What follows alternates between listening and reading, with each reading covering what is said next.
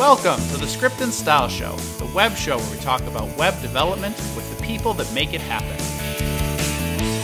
Today's episode is brought to you by Track.js JavaScript Error Monitoring. Know when errors hit your website with the context to find and fix bugs fast with Track.js. Start your free trial today at trackjs.com.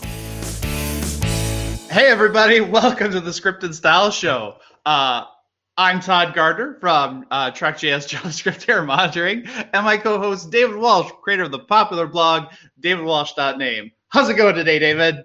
I'm great, Todd. How are you? I'm good. I'm a little off because I didn't actually have my script up in front of me, so that was just totally ad-libbed right there. That was the style part of things. Usually we have the script, but that was the style.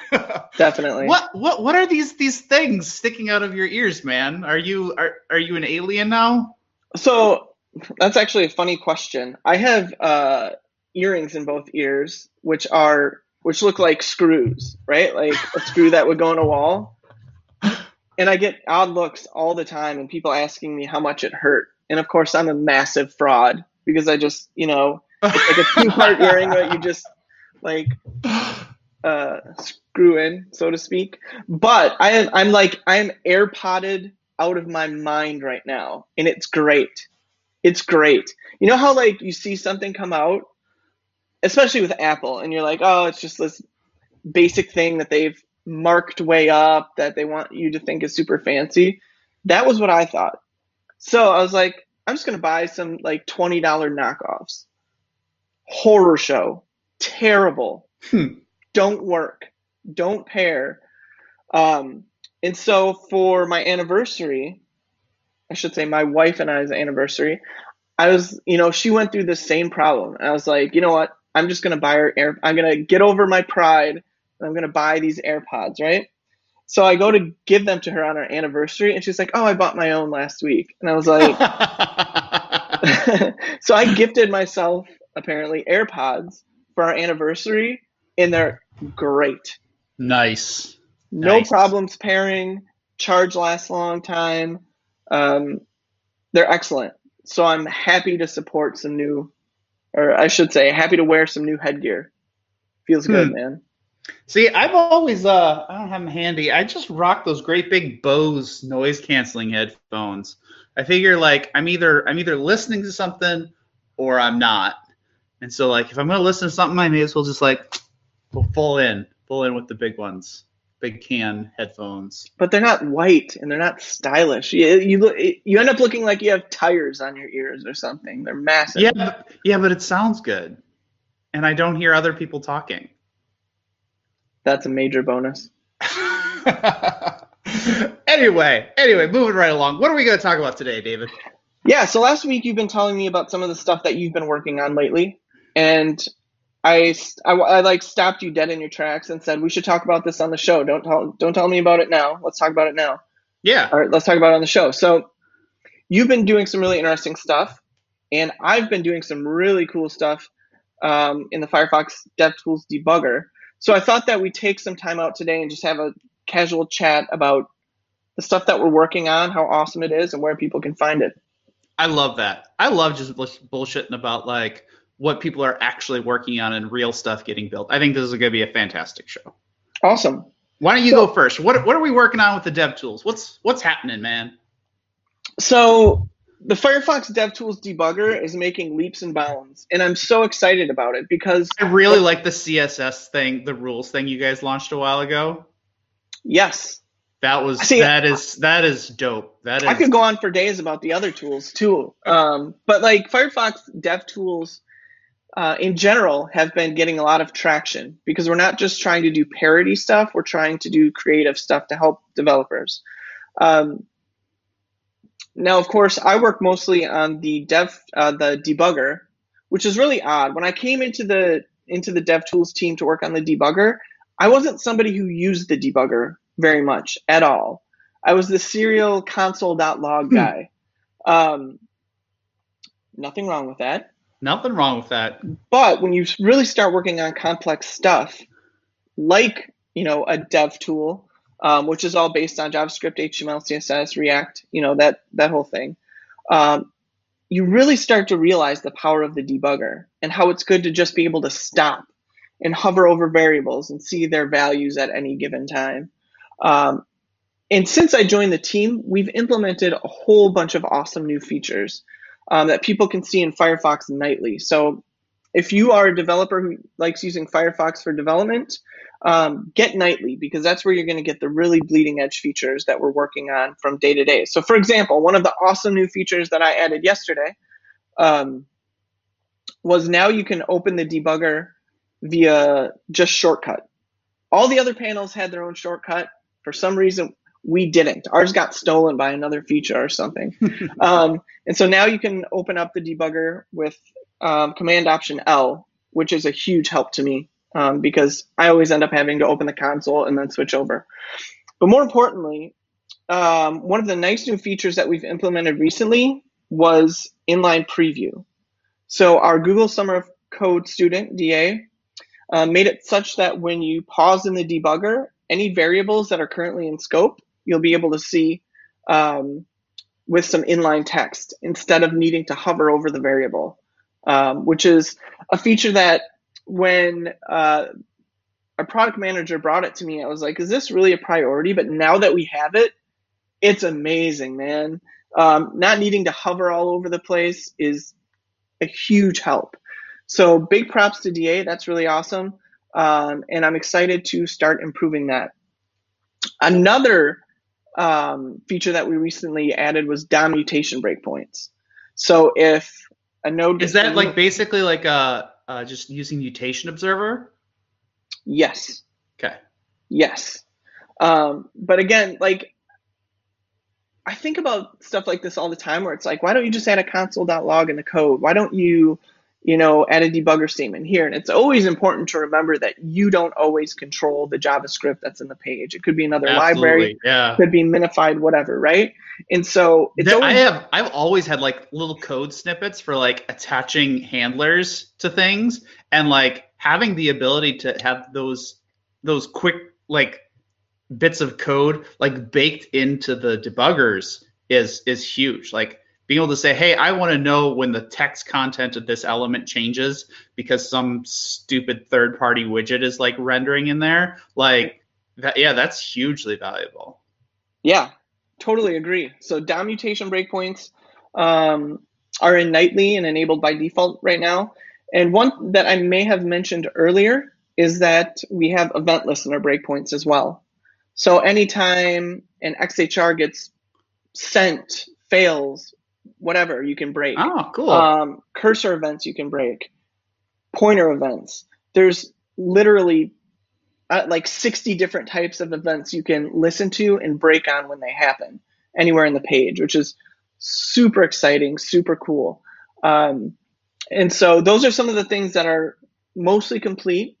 We're looking to integrate the DOM mutation stuff even more into the inspector. So right now, to create a DOM mutation breakpoint, you right-click in a node, you go to break on, and you choose something, but there's no visual representation in the inspector that you've done that. So we're looking to add some icon stuff in there. And all of this stuff is actually a lot harder than people think because there's so many different things going on in different tools, and especially like when you're switching over to work on a new tool, it can be really, really difficult because, again, you don't know everything that's going on in that tool and how it's used. So that's some of the stuff that we're working on now. Another really awesome feature from a contributor named Miriam is watch points, which is if you get hold of an object, you can say, okay, tell me when the property A gets changed or deleted or a property gets added, and you can break on that. So in our obsession to let you break on everything, I feel like we're almost there, which this stuff is all really exciting to me because when I started, we didn't even have column breakpoints. You just broke on a line. So you couldn't really choose where exactly you were breaking on that line. Yeah. But now we're letting you break everywhere. It's really exciting stuff. It's really cool. And I'm really excited about the future of the debugger because it's in really good shape right now. What are you personally working on? Well, the DOM mutation breakpoint stuff is my baby. Nice. and getting the integration stuff working, because it can be difficult to ask a contributor to, try and learn the panels when you know that you yourself, it's going to take you a long time and you're going to have to talk to a bunch of team members. Hmm. But what's really cool is that the DevTools debugger has a really rich community because it started out on GitHub. So anything on GitHub is going to be easy to work with, right? Because you have all the issues in one place, the code is in one place, you send your pull requests to one place. It's really easy to use. And through having used GitHub, we have built that huge community. And so I come into work every day and I don't know what I'm going to need to review because we have all these awesome people working on all these awesome things. And today's Tuesday, we have a community meeting that people can join, where we're talking about what we're working on, how we can help them, how they can help each other. And it's just really healthy. The debugger has a ton of stuff going for it right now. And to me, that's something that's really, really exciting. That's cool, man. I'm so glad that like it's growing, and I've been hearing like lots of good things about it from a lot of different directions. Like hopefully you can beat back this juggernaut that is Chrome and it owning so much of the web mindshare. Well, again, we aren't just shooting for parity with Chrome. Like we've gotten to, I feel like we're to the point now where we've basically got that parity. Now it's like, let's make awesome stuff. So, which is why Web Replay is really exciting. And so we'll dedicate a whole episode to Web Replay in future episodes, because I know that my colleagues won't forgive me if we don't. Absolutely. But it's like more than just working on an awesome tool. It's fun to come in every day and be excited about it. And that's down to like the technology that we're improving, down to the UI and UX we're improving. It's down to the contributor base, and it's down to my colleagues. It's really cool to come into work and see that while you were sleeping, one of your colleagues from France hit you on Slack and said, "Hey, David, this is awesome. Thank you so much for this." Like, that's super rewarding hearing that stuff. So I feel like we're doing really good work, and I want to make sure people know about it. That's great, man. How about you? My stuff is exciting to me because I'm super into DevTools, but you have like a new agent in the works, which is like a whole new ecosystem thing. So yes. Like, tell people about it. So for the last, I don't know, 2 months or so, kind of on and off, I've been working on this thing. So Track.js forever, we've been a browser error monitoring service, right? So like you take your code, you ship it out, and like when it's running on other people's browsers, you don't have like the same kind of logging facilities that you have in place. And you can't just open up DevTools on remote browsers and just like see what's going on. So we were trying to fill that gap of like, we can tell developers when their code is blowing up in other people's computers, on other people's browsers. And I need to say before you go on that Track.js has saved my ass so many times because for a personal blog, I'm not writing unit tests, right? Like it's a WordPress blog, but I need things to always work properly because I try and do a bunch of crazy Ajax stuff with my blog and page loads and stuff. And you know what it's like. You lazily change something. You're like, oh, no big deal. And then I get that email from Track.js at 6:00, like, "Hey, 2 billion errors. What the hell did you do?" That class name you changed was a hook point for this important bit of JavaScript. Right. So shameless plug. I love Track.js. It's saved me a million times, and I tweet it out every time you do. Anyways, go on. Well, thank you. But so, and that's all still super valuable. But something that's happened over the last couple of years is that the definition of what the front end means is evolving. And more teams who are like the front end development team at a company are not only responsible for the client side code in React or Angular or Ember or whatever, but they're also responsible for like some node services. Maybe they have to build something that like is a node service that aggregates a bunch of RESTful endpoints together and returns like a more appropriate payload, or maybe they just have some other things that just need to render server side. Sure. And we didn't really have a good answer for that. A lot of people like loved using Track.js on the front end, but we didn't have something that existed on the server because we thought that like that was a solved problem. There's like, it's easy to log on a server. You write your logs to the file system and you have control over some things. And so we didn't see as much utility there. But a lot of people have been struggling with it. We've heard the request a number of times. So we started kind of playing with an agent when an important customer came to us and said, hey, we really want you to build a node agent. And we asked them to give us some money. And they said, here's some money to build a node agent. And we're like, cool. So is the way, you said that you've been on and off working on something like this. How do you and your team decide what's worth working on or what the next feature is going to be? That's an important that's a complex decision. So we use Trello is kind of our work management board. Sure. And then like the first kind of like row in our Trello board is what we call triage. And it's basically when any time a customer asks for something or when one of us have an idea for like something that either needs to be fixed, changed, or built kind of thing, we throw it in triage. And then once a week, we have kind of a planning meeting and we go through our whole board, everything that we're working on kind of stuff, including the triage. And we decide in triage, is this something that we can pull in with our current workload? Are we just going to like just do this? Or is this a bigger thing? And if it's a bigger thing, we send it to our backlog. And the backlog, basically, we look at that whenever we get done with some big thing. And we're looking for like, what's the next big thing we're going to do? And we go to the bar and we have some drinks and we talk about like what everybody thinks is the next most important big thing to do. It might be like a marketing activity, it might be a feature that we're missing, it might be an operations thing that we need to do, but we talk about like what the next big thing should be, and then we once we decide what it is, we bring it on, and then that's kind of like the core focus of our effort. All the kinds of little stuff kind of comes through, but there's always one big thing in flight for us. So how many things are sort of born out of you dabbling on the side and going like, guys, holy shit, check this out. We can do something with this. Not so much anymore. We're pretty customer driven at this point. Okay, cool. I mean, the early days of Track.js was a lot of us like hacking on ideas and playing with stuff.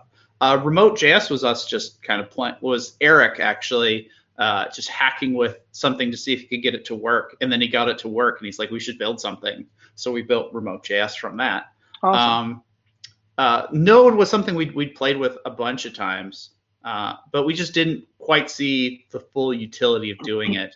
Beyond like, there's like building the agent is fun, but then you have to change a bunch of stuff in like the UI of like our analytics system to actually support it. That was a little harder to do. But building the agent itself, which is what I got to do, was super fun actually, because it was a greenfield project. And I haven't gotten to do a greenfield project in a long time. Yeah. And so I got to it was a greenfield project where like there were some challenges, there was some new ecosystem stuff that I had to figure out how to do. But like there was a bunch of stuff that I already knew how to do. Here's the payload I have to build and it just has to go to this endpoint. And like there were some known bits of what to figure out. But I gotta then explore new JavaScript tooling that like our existing agent, like it's kind of old. Like it all works great, but the tooling is just kind of older than what a lot of people would expect. But the new one I got to build with I built it with TypeScript. I used Prettier on it, which I thought was super fun actually. I used Jest for the testing on it. And then I got to reconsider the architecture of how we put this whole thing together. And I thought that was really freeing to just approach a problem that I kind of already knew how to solve, but approach it with new tools And I felt like I learned a lot about modern JavaScript ecosystem just doing that. That's really cool. I think a lot of people get it wrong where they are in a position where they might not necessarily know how to solve the problem, which you weren't, but they still go for the new tools. Yeah. And that ends up being a massive time suck when you could be solving problems instead. Yeah. So it's really exciting to me to hear that, like, you got to do something that was sort of old hat, but express it in a much more modern or better way. Those are always the funnest projects. Yeah, and so there's some parts of like the architecture of the original agent that came through.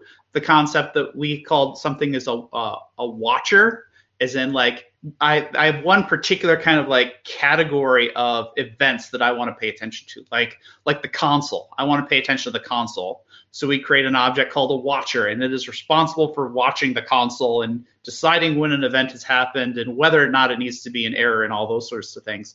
I thought that was a really good pattern for us, and so that one came across and continues to exist.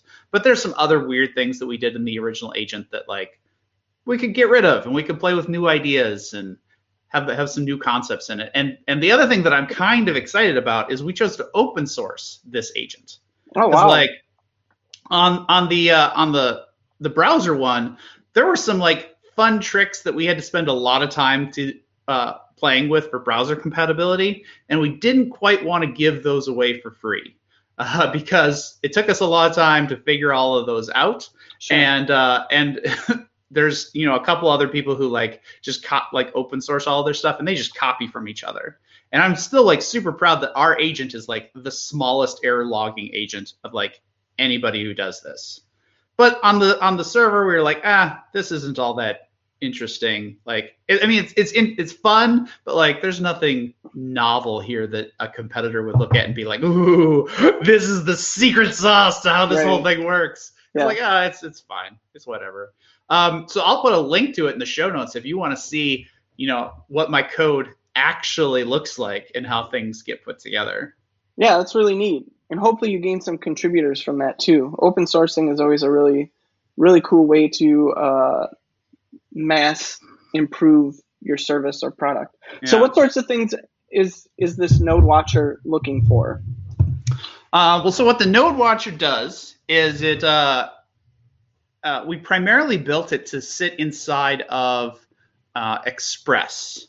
Okay. And then by extension, Next.js and some sort of like a server-side rendering of HTML kind of things, because that was like the first real use case that we were presented with.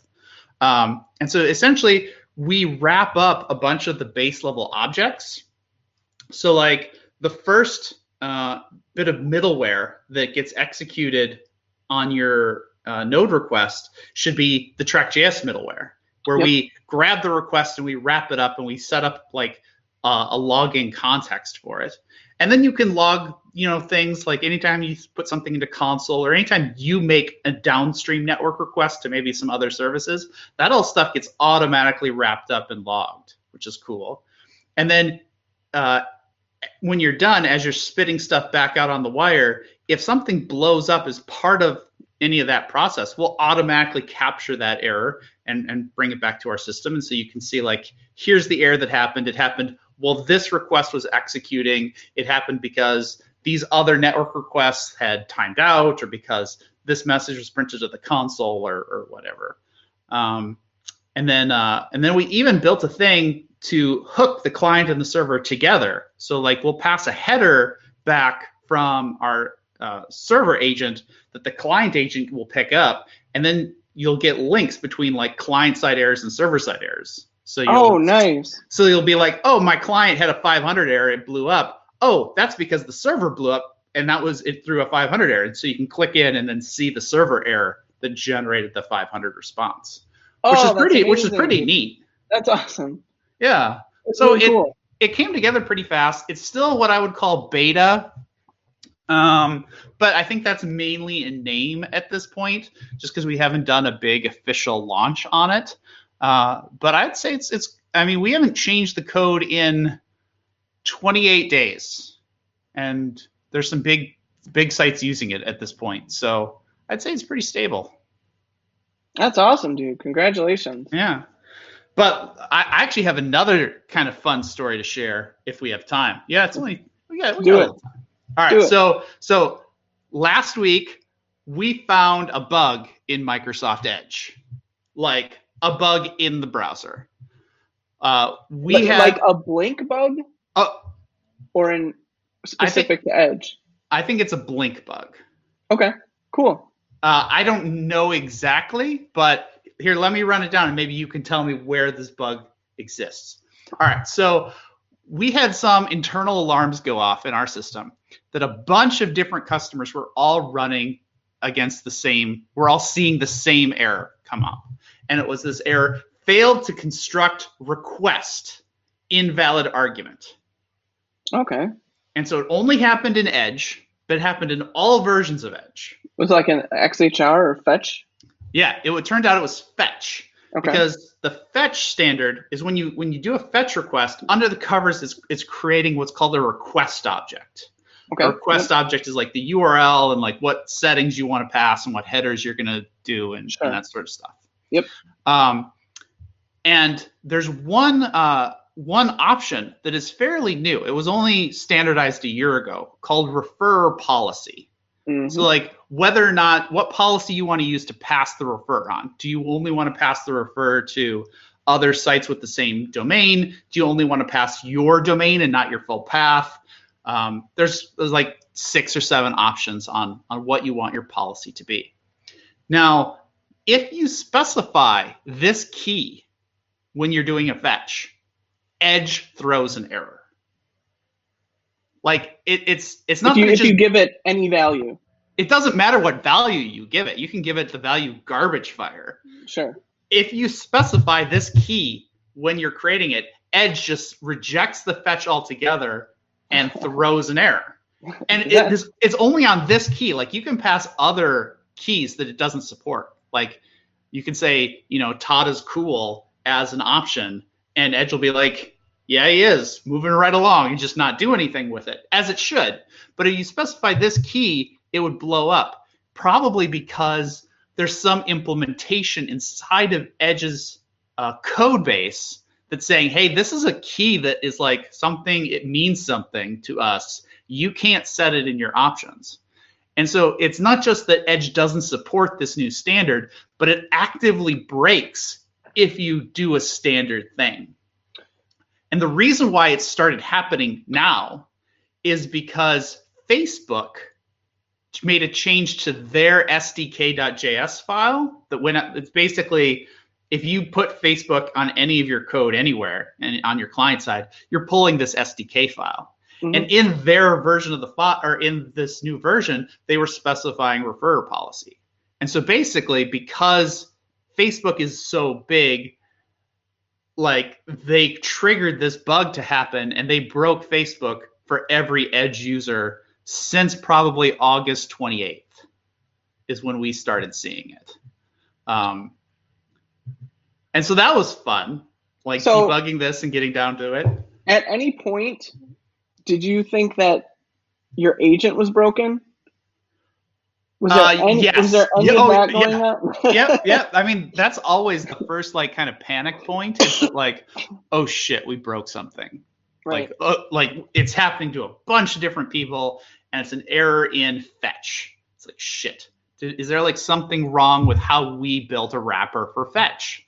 And so we went in kind of with that fear in mind. But as we started debugging, we're like, no, it's not us. Like, we're catching this thing because Edge is throwing an error. Why would Edge throw an error? And then we could recreate it without us involved. And then we could recreate it. Like we got down to like a really narrow thing. And so we actually created a bug out in the Edge bug tracker, and they've marked it as accepted, and they're working on it. So yay, we found a bug. Honestly, it's probably not even gonna like turn into anything because like Edge is like weeks away from switching to Chromium. So they're probably just gonna be like, whatever, it doesn't matter. So they haven't switched engines yet, so it's something in their code. It's definitely their code. It's definitely their code. Well, congratulations on it not being your fault. Well, so that's what I spent probably 2 whole days digging into that one. Oh, and then Facebook fought me for a while because I tried to file a bug with them too, and they're like, "Oh yeah, we don't care about your third-party code." I'm like, "Dude, it's not my third-party code. Your SDK is breaking Edge. You should fix that." So was that a net negative experience? Were they cool about it? Or did you get it? I mean, I don't know, they're all right. Right now, all they're saying is that they forward it for further investigation. But like they haven't really told me anything. I don't know if it's going to work or not. But we got to actually exercise one of the coolest features in TrackJS as part of this, which is a feature that we call solutions. And so if you get an error in your TrackJS UI, and we know what the error is, like we do in this case now, we actually repaint the UI with like this big message on the top of it that says, "Hey, this is what this is. Here's like some information about it." And there's like maybe 24 errors that we like know exactly what they are. And so like this major thing that's still happening to a bunch of people are now all seeing these solutions in their UI, which I really like because it's one of my favorite things that we've ever built.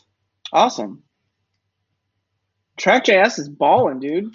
Yeah, things have been going really well. Really well. I've been happy. Exciting. Cool, man. All right. Well, so that's what we've been working on. Told a couple of stories today. I think it was a good show. Yeah, I had a lot of fun. It's like I love having guests on, but some of my funnest times are after the show, like just talking about what people are working on. And I'm just glad that we were able to do something like that for everybody today. I agree. But we want to know what you think of the show. So if you want to hear more just kind of BSing about like the kind of stuff that we're working on, let us know. If you think this is cool, let us know. If you think this is dumb, let us know. We want to make the show that you want to listen to. So if you think it's dumb, at least be nice about it. Yeah, be nice to us. I don't know that our fragile egos can handle it. Oh, mine definitely can't. But... All right. So with that, thank you so much for listening. I'm Todd Gardner. I'm David Walsh. See you next week.